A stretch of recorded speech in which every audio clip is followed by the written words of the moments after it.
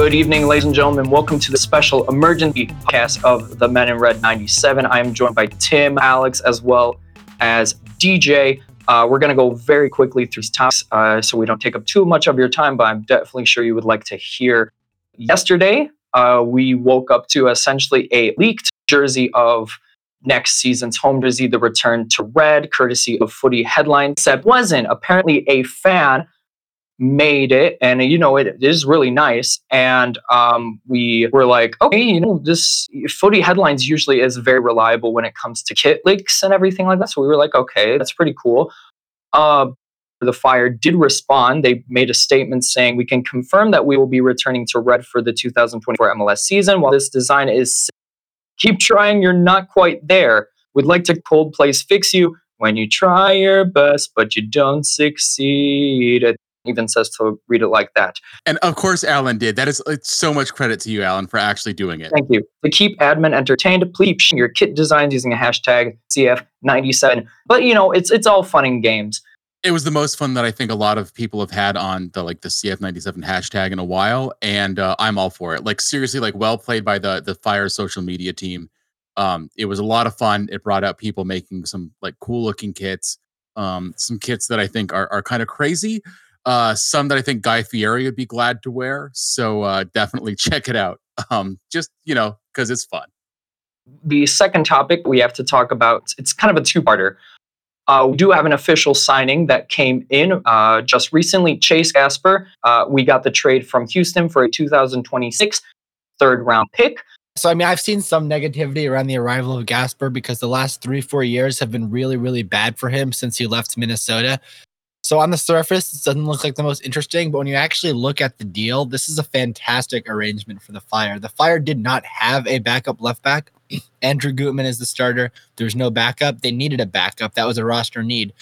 They found Chase Gasper, who he's on a salary of $400,000. However, the Fire are only paying a small portion of that, and none of it counts toward the salary cap for his first 2 years. He's only on a 2-year deal anyway. So it's essentially the Fire got a player for free for all intensive purposes and are paying him nothing. So this is a transfer that for salary cap purposes is costing the Fire absolutely nada, and they're getting left back depth they need. Look, it's been a rough couple of years for Chase, but this is a guy who in 2020 got a USMNT cap. He was very good for Minnesota United in his first couple of seasons. So for me, very good deal, perfect deal for a backup left back. Not someone who's going to set the world alight, but when Andrew Gutman is your starter, you don't really need someone in that position who's going to go crazy. You need to just be there for the backup. You don't need to be winning every battle. You just need him there when you need him. And keep in mind, last year, the Fire were using U22 spot on a backup left back. So this is an upgrade there. He is no downside, all upside for the Fire. And he does have a significant upside. He was considered a top level MLS prospect, and was playing at that level before some personal off the pitch issues caught up with him. And it looks like he needs to put that in his past. And maybe this is the move that's going to enable him to finally do that definitively. So I think it could be a win-win for everyone involved. Hey, man, I say to that, if you guys want to read up a bit more about this transfer, you guys can read up Alex's article on meninred.com. I think it's now time to move to the big meat. The reason why we're really calling this emergency meeting, it was reported by Tom Bogert himself. We got a Tom bomb this morning. I was in class. And also, I'm not going to interrupt you for anything else, but this is important. Alex Calabrese had the story more or less simultaneously with Tom Bogert. That's the second time this has happened this offseason. And so for being, neck and neck, it's like he's the guy that the person with the silver medal that gets completely erased from the podium for some reason. And I'm not sure why we're doing that. So I'm correcting that right now. As read by Tom Bogert and Alex, we got some bombs this morning. I was in class and all of a sudden my phone was blowing up and everything. Fire closing in on signing Hugo Cuypers from Ghent in the Belgian Pro League for a reported $12 million. Plus $2 million in ads, which would make it the third biggest incoming deal in MLS history. Alex, your reporting has confirmed the Fire are close. Cuypers is about 26 years old. He's going to be 27 in a week. The first non-dual national Belgian to ever sign for the Fire. DJ, That was a piece of history you added to the outline, so thank you for that. Wow. 34 goals across all competitions last year for Ghent. He was in top 10 scorers in the entire world last year. Nemanja Nikolic vibes. Hopefully. But from a better league. From a much better league. Yeah, that's the thing. Like, this is like a league that the top 5 leagues routinely get like top prospects from. Like, this is the league that is just outside of the top echelon of global soccer. I mean, look, it's worth mentioning Borussia Mönchengladbach were looking at this guy a couple months ago. That's not nothing. And there have been other teams too in the past that have been connected with him from top 5 leagues. So like it really is a top tier prospect. And I mean, whatever the Fire have to pay to get him here just seems like it's worth it for a guy with this much upside. He has been in a drought for this season, but still. Well, one of the things about like scoring droughts is when you look, if the fundamental numbers underneath them are good, like strikers end up getting worth, like they end up making good, right? Like you can over convert some years and under convert other years, but like as long as the technical aspects of your game are still there, and it's not like, there have been injury issues or something like that changes how you're playing. I mean, like the numbers are there like throughout multiple leagues over like, a decade and a half of like a good statistical analysis on this. Eventually you come good if you just are sticking to being the same kind of player and your game is still working for the league that you're in. And it looks like his game hasn't changed. And so there's no reason to think that, if he was sticking around in Belgium for the rest of the season, he wouldn't have an uptick and like basically get back and start bagging goals again. Because we mentioned it's all but a done deal. Could you like tell us, what's the process? What still needs to happen? Yeah, so this is a big transfer. This is a player who, when you're talking about a 10 million plus player, there are a lot of details that go into it, especially internationally. So this is going to need international clearance. This is going to need a visa for him. It's not done deal yet. It's close, but it's not done. I think the Fire in an ideal world wouldn't be seeing this reported right now because it's actually not a done deal yet, but here we are. So we'll see what it should be done in the next couple of days, but it's not done yet. Do they feel like Hugo like is close with personal terms? Do you have that information? Or from my understanding, it's mostly agreed. It's just not done, signed. And when you're talking about a deal that's up to $14 million, there are more complications that could come up. I mean, look, Duncan Maguire was on an airplane to England this afternoon to sign his contract with Blackburn, and that deal's off. He's done. He's in the air. He's on the way to England, and that deal's not happening right now. He's literally, as we are recording this, above the Atlantic Ocean, and that deal's not happening. So things can happen. Don't get me wrong. There are complications that can crop up, so it's not a done deal yet. And the things can take a while to get to that done deal part, right? Like that's like with Shaqiri, right? Like there were rumors about Shaqiri, and it was sort of like it felt like everyone that was around like Fire social media felt like the deal was happening, but it was literally weeks before that actually was announced. Right. So pretty much the Fire are in no urgent rush to get this done because the MLS season doesn't start for another 7 weeks. Oh, not sorry, 7 weeks, 3 weeks at this point. I don't know where. I don't know. No, sorry. Man, I want to be in your time machine. I don't know what happened there. 3 weeks, excuse me. And the MLS transfer window is open until April. Whereas other leagues, so if it's an outgoing transfer from MLS, they need to get that done soon. They got some time. So if it's done February 5th, doesn't matter. If it's done February 2nd, doesn't matter. So it should be done in the next couple days. But it's not a done deal yet. Things can happen. When there's so much money and paperwork involved, it takes time. And he needs to get a work permit. He needs to get a visa. That process doesn't start until it's signed, it's done, it's complete, it's official.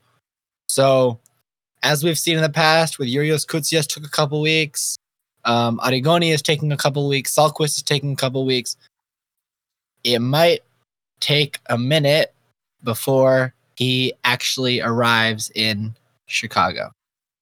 It is based on a multitude of factors, including like availability of personnel in the country from the U.S. State Department to process the visa, the size of the visa, like the country of origin of someone. So, yeah, and look, in Belgium, that's easy for the U.S. That's not a concern. It's easy. It's a lot easier than Greece. It is still a country where like visas have been taking longer since COVID. Like it just is a reality of the world that we're in. And that would affect him as well. So there isn't really pressure to get it done. I mean, I don't think that it really is changing the Fire's season if he's available for the game against Philadelphia or if he is available for the game against Cincinnati or like however long that could take. Just sooner is better, but as long as it gets over the line. But look, at the end of the day, the Fire need a 15-goal season striker. This has been a problem since the Ezra Hendrickson years, and now they have one, potentially, in the coming days. And that could be a potential game changer for the Fire. This was a team that had 12 goals combined from their 3 strikers last season. Now they're bringing in a guy who scored 36 goals last season. That's triple the total of the Fire's 3 strikers this year. So, big upgrade, big boost. Look, they had other targets before. Alejo Vélez is one we talked about that I reported. He's going to Sevilla. It looks like we'll see what happens there. That didn't happen. There were other guys they looked at who I can't name at this present moment, but it looks like Cuypers is the guy. It's going to be a Dutch-speaking Belgian number 9 who scores lots and lots of goals. What do we want to do, like an over under on the number of goal contributions that he will get in MLS just to like put that out there right now? 24. In the MLS, I think over 20. Over 20. Yeah. Combined goals and assists. Okay. Well, if we're doing 20 as the line, well, I guess DJ, you're taking the over on that. Alan, what do you feel? I want to say under, but just under 20. Okay. Sweet. Yeah, I mean, based on what we've seen from him in Belgium, I think I'd have to take the over on that as well. Which would be huge for the Fly. I mean, it would be the first time that they've had a striker that just seems naturally able to get that, because I think that Robert Barracks did that in his goals came in like a odd kind of fashion in a weird COVID season since Nikolic left. So that would be, I mean, massive for the Fire.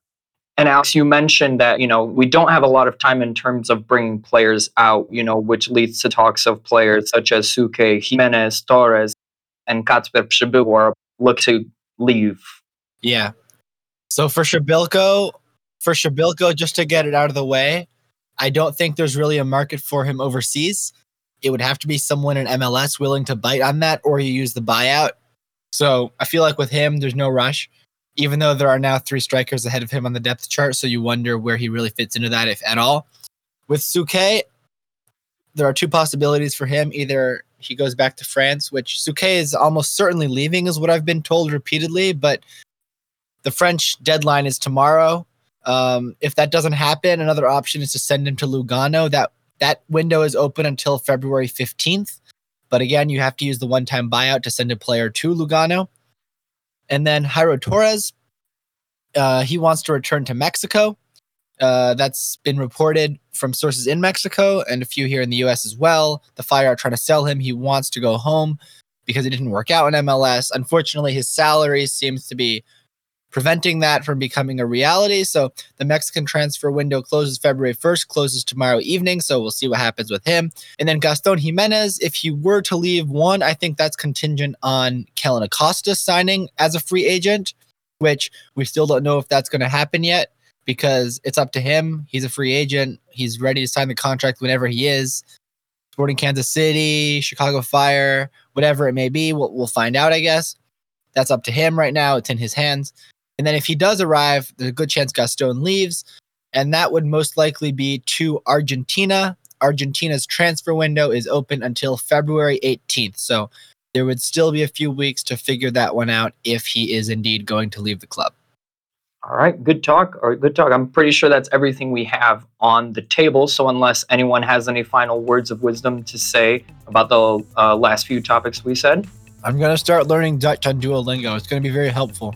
Just speak in English with a German accent. You'll be fine. Das ist gut time. Very exciting times ahead. Like previously to today, I was like, okay, it might be another one of those seasons. But I'm filing a claim to the We're Back department. seems like a fair claim to make. It's a fair claim right now, especially if we get all these other deals in and out the door. So, ladies and gentlemen, thank you for listening to this quick fire update from the Men in Red 97 podcast. Tim, DJ, and Alex, as well as me, Alan the Poet Old. As always, come on, you Men in Red.